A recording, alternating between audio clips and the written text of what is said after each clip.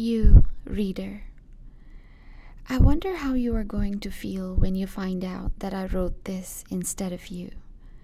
That it was I who got up early to sit in the kitchen and mention with a pen the rain-soaked windows, the ivy wallpaper, and the goldfish circling in its bowl. Go ahead and turn aside, bite your lip, and tear out the page.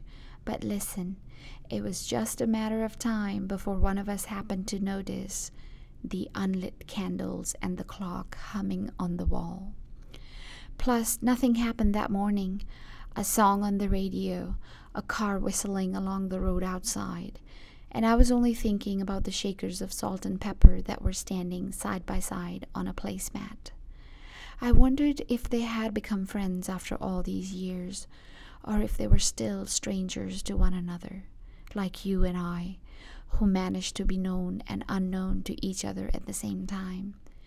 Me at this table with a bowl of pears, you leaning in a doorway somewhere near some blue hydrangeas, reading this.